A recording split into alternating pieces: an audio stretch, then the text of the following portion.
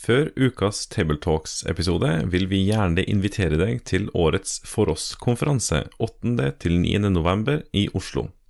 Under overskriften Hel og hellig inviterer vi til å være med og grave litt dypere gjennom seminarer, bibeltimer, panelsamtaler og god mingletid.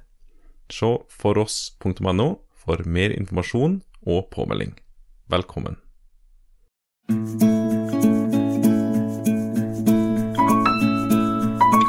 Velkommen til denne episoden av podcasten Table Talks Søndagsteksten, som blir presentert av den kristne ressurssida foross.no.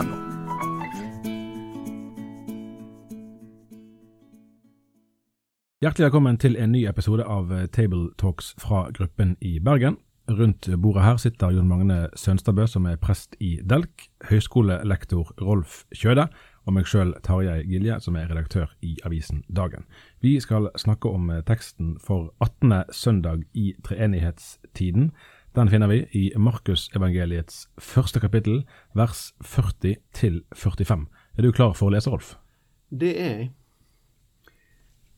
En mann som var spedalsk kom til han, fall på kne og bad. Dersom du vil, kan du gjøre meg rein. Jesus fikk inderlig medkjensle med han, rett ut handa og rørte ved han. Jeg vil, sa han, bli rein. Med det samme var sykdommen borte, og mannen vart rein. Jesus taler strengt til han og sender han straks bort. «Se til at du ikke sier et ord til noen om dette», sa han. «Men gå og vis deg for presten, og bær fram de offer for rensinga di som Moses har givet påbud om. De skal være til vitnemål for deg.» Men mannen gikk av stad og ga seg til å fortelle om det som hadde hendt. Han gjorde det kjent vidt og breit, derfor kunne ikke Jesus vise seg i noen by lenger. Han holdt seg utenfor byene på øde stader, men folk kom til han fra alle kanter. Det begynner å bli lenge siden folk ble spedalske hos oss, og utenom når dette ordet brukes fra kristne talerstoler, så brukes det vel helst som en metafor på for eksempel folk som føler seg politisk utstøtt. Hva innebærer det på Jesu tid å være spedalsk? Altså dette ordet er lepros da, så vi har jo lepra-basillen, ikke sant? Det ble jo til og med i denne vakre by, så var det Arma-Jon Hansen hadde Jeg har bodd i Arma-Jon Hansens vei i min ungdom. Ja. La oss benytte alle anledninger til å si alt godt som har skjedd fra denne by, for verdensfreden og alt annet godt. Men i alle fall, det er ikke uten videre snakk om spedalskhet i betydning lepra-basillen i alle tilfeller her. Det er snakk som regel, både i det gamle testamentet og Nytestamentet, om et enda bredere felt av hudsykdommer, alvorlige hudsykdommer, som også innebar naturligvis spedalskhet. Så det er det som Jesus står i møte med her da, en mann som bærer en slik hudsykdom, og det hadde jo veldig sterke stigma, fordi at det var jo veldig sterke renhetsforeskrifter i jødedommen, ikke sant? Og i forhold til det å kunne være en del av folkefellesskapet, en del av synagogen, en del av tempelet, men også rett og slett en del av familien for den del. Og mange av disse tingene var det, da skal vi kalle det enkle renselsesritualer for menstruasjon, på det at du hadde vært borte i en død kropp, for det at hvis du hadde tatt inn noe mat som ikke var foreskrevet i Moselova og alle disse tingene her, det var det renselsesmiddel for. Problemet med det spedalskhet, det var jo at du var varig satt utenfor. Så her var det ingen vei tilbake. Du var på en måte outcast da, for å gå til India. Du var utenfor. Du var utenfor både trusfellesskapet og folkefellesskap, og måtte holde det på en avstand i egne områder, og hvis noen nærmer seg det området, da hadde du plikt på det til å rope urein. Dette er et ganske sterkt stigma, og som var veldig koblet også opp mot begrepet synd, og syndsforståelsen i samtida.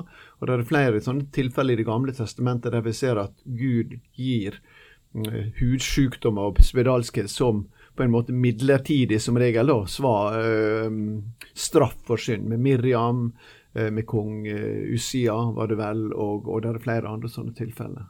Så dette er ganske ille.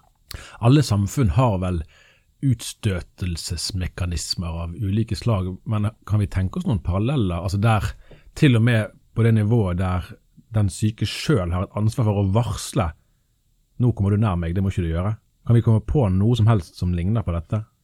Det kan uansett ikke sammenlignes med dette, men det jo sånn at hvis du politiker i dag og sier noe mot pride, så du døden nær. Ja, altså i overført betydning da.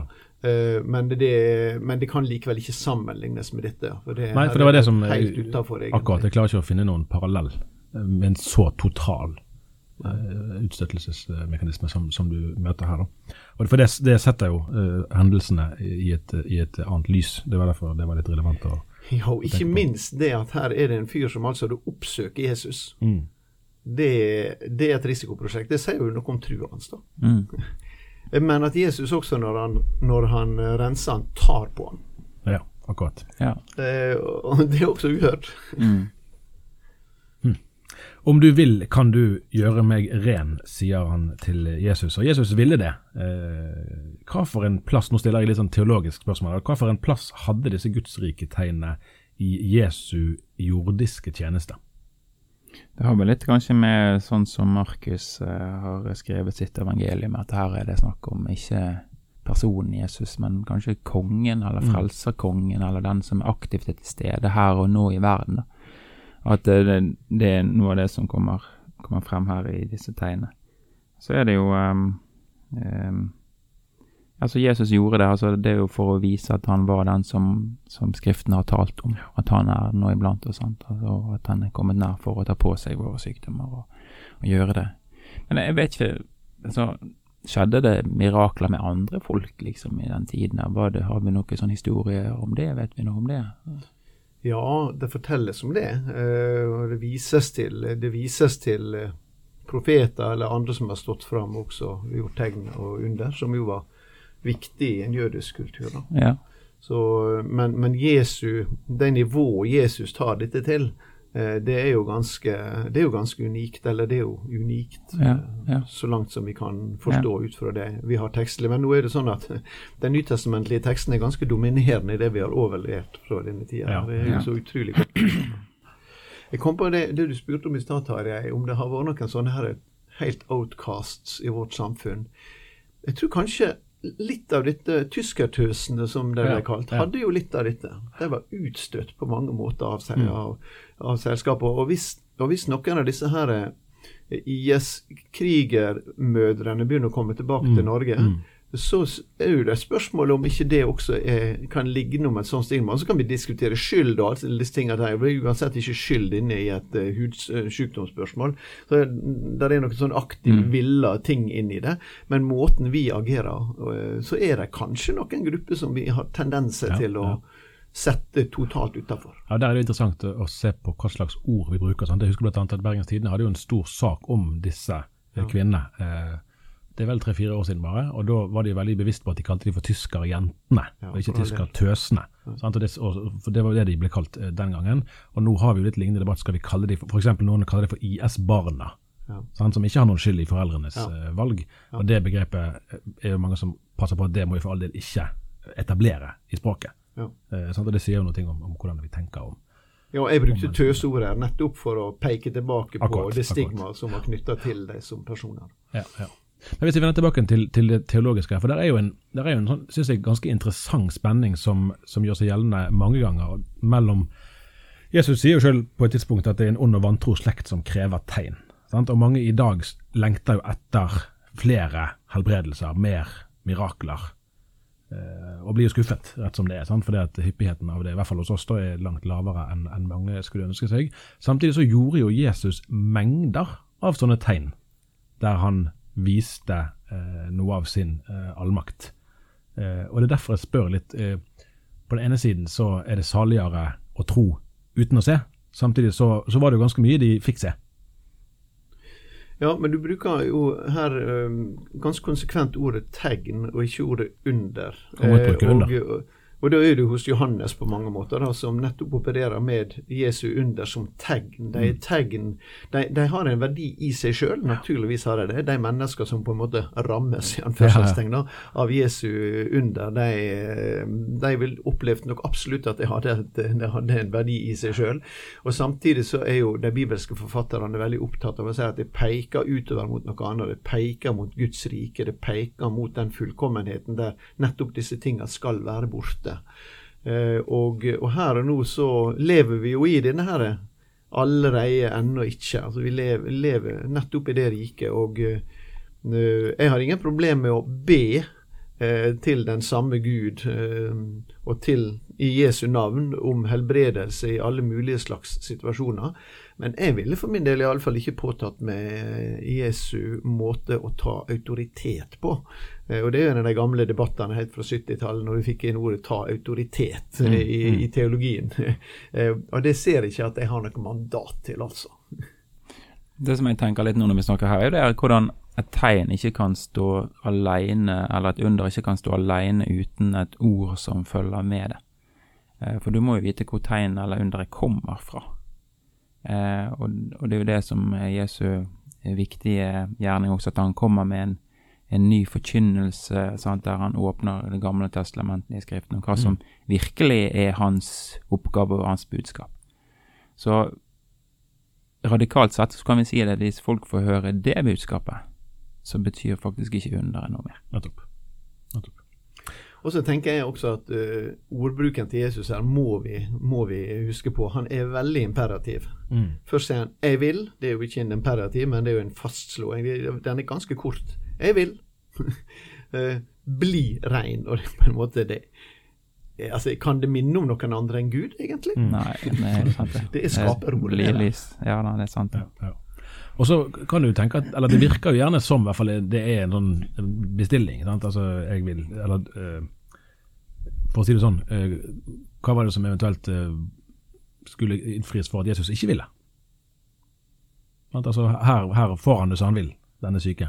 Han leverer et ønske, og så blir det innfridd.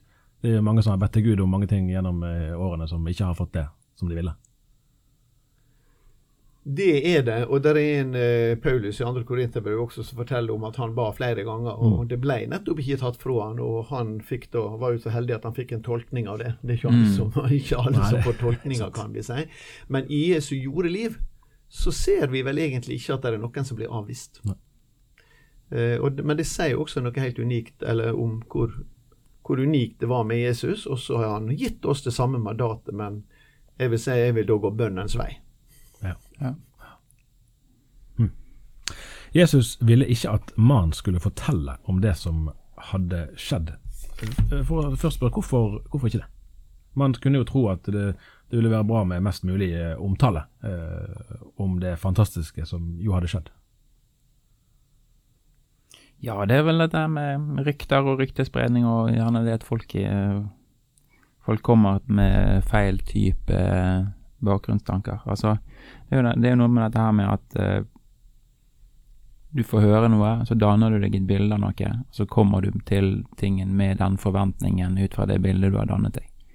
Og vil du da det på en måte stå i veien for det budskapet som Jesus faktisk vil gi deg egentlig? Og hvis folk da kun kommer for å få brød og mat, så vi ser jo det flere ganger, så det jo det folk vil ha, sånn at de vil ha under, de vil ha helbredelser, de vil ha brød, og de vil ikke ha det evige livsordet. Det vil de ikke ha.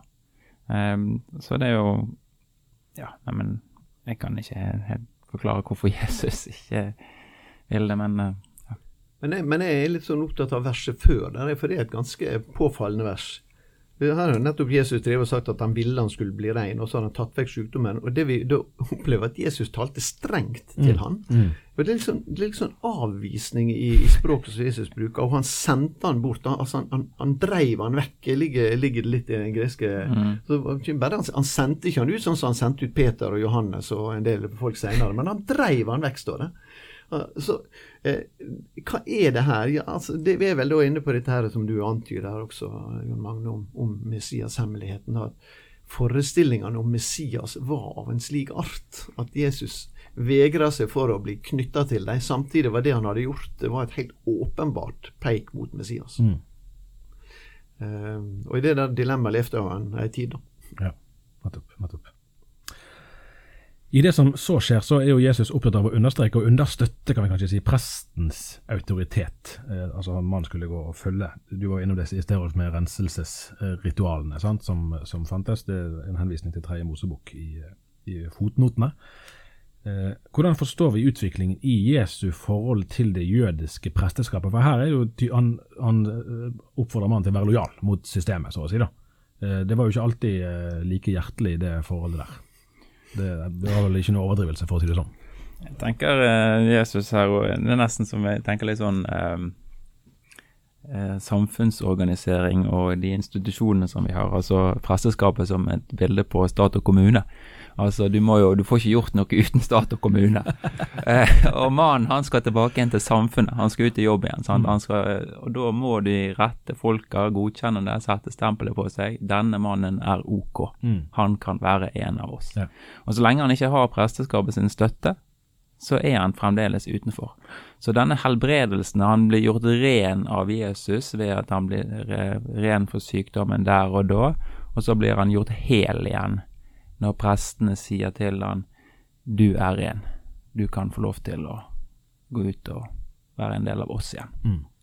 Så jeg tenker det handler litt om det, og kanskje ikke det har så mye med det en kritikk mot presteskapet, men det jo selvfølgelig et vittnesbyrd for prestene som da eventuelt kjenner han, sant? Altså de visste vel ikke omfanget av den sykdommen, spedalskheten, sant? Hvor mye han har vært rammet av den, sant? Han kommer vel og sier at han har vært uren, dette offeret, undersøk kroppen min nå og sier at jeg frisk, sant? Så det at så Jesus han bryter jo ikke ned de institusjonene som der på våre, men han bruker de sånn som han skal. Det er ganske greit å merke seg også at det står aldri at Jesus helbreder spedalskhet. Det står alltid at han renser. Altså det renselsesbegrepet og ikke helbredelsesbegrepet som blir brukt de gangene det handler om sjuksykdom med spedalskhet. Og det var jo bare prestene, det var ingen andre som kunne ta imot en spedalsk med tanke på å skulle erklære han frisk da. Og det vel knyttet til det vi sa tidlig nå i dette programmet her, nemlig at dette var så altomfattende at det ble knyttet også gjerne opp mot synd, og det var kun de som drev med offertjenesten som kunne på en måte ta del i den renselsen. Og det også tydeliggjøres jo med Jesu handling her. Ellers jo det en annen ting med Jesu handling med prestene som også jeg synes det en interessant detalj, og det dette at når han sender skulle gjøre det sånn som Moses hadde gitt påbud om, det var greit, det skal være et vittnemål for deg. Og hva legger Jesus i det? Fordi at de vil være i stand til å tyde hvem han ut fra dette. Så jeg tenker om de har avvist han til nå, nå vi ganske tidlig inn i Markus evangeliet her da, men dette må i alle fall kunne få deg til å ta imot et vittnesbyrd. Så det ligger en sånn evangeliserende driv også fra Jesus inn mot prestene, som han naturligvis også hadde omsorg for at de skulle bli frelst. Og der kommer vi videre til neste spørsmål. Jesus ble kjendis, vil jeg si, med våre ord. Fikk ikke lenger være i fred, det leser vi jo tydelig. Fremfor at han oppsøkte folk, så måtte folk oppsøke ham. Og her vi jo inne i, for oss som har studert litt misjonsvitenskap, så vi jo her inne i en sånn hovedspenning mellom den oppsøkende og den tiltrekkende. Hvor mye misjonsteologi skal vi lese inn i akkurat det som skjer her? Jeg litt usikker på det, altså. Fordi at neste verset handler om at han møtte folk i Kapernaum. Og det var bare noen dager senere står det. Så ja, der men det klart begge deler jo en del av vår misjonsstrategi. Altså hvis du går til den ortodokse kirken da, så vil jo de si at misjonen primært i liturgien. Altså liturgien helt avgjørende for misjon, fordi at den tiltrekker til mysteriet. Og derfor reagerer de på sånn evangelikal, vestlig, som man gjerne tenker misjon som for offensiv. Så der ligger jo noe vi kan lære av hverandre mellom tradisjonene, men hvor mye av det som ligger inne i det som skjer her, det vel litt mer usikkert. Det som jeg synes litt sånn interessant å tenke på her jo dette her med hvordan hvordan vi gjerne vil ha den populære Jesus i våre sammenhenger.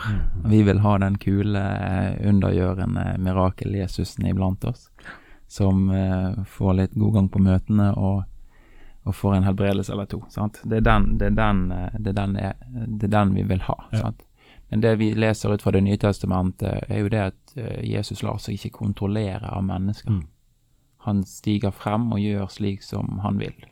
Og den ydmykhet tror jeg vi skal ha i våre sammenhenger også.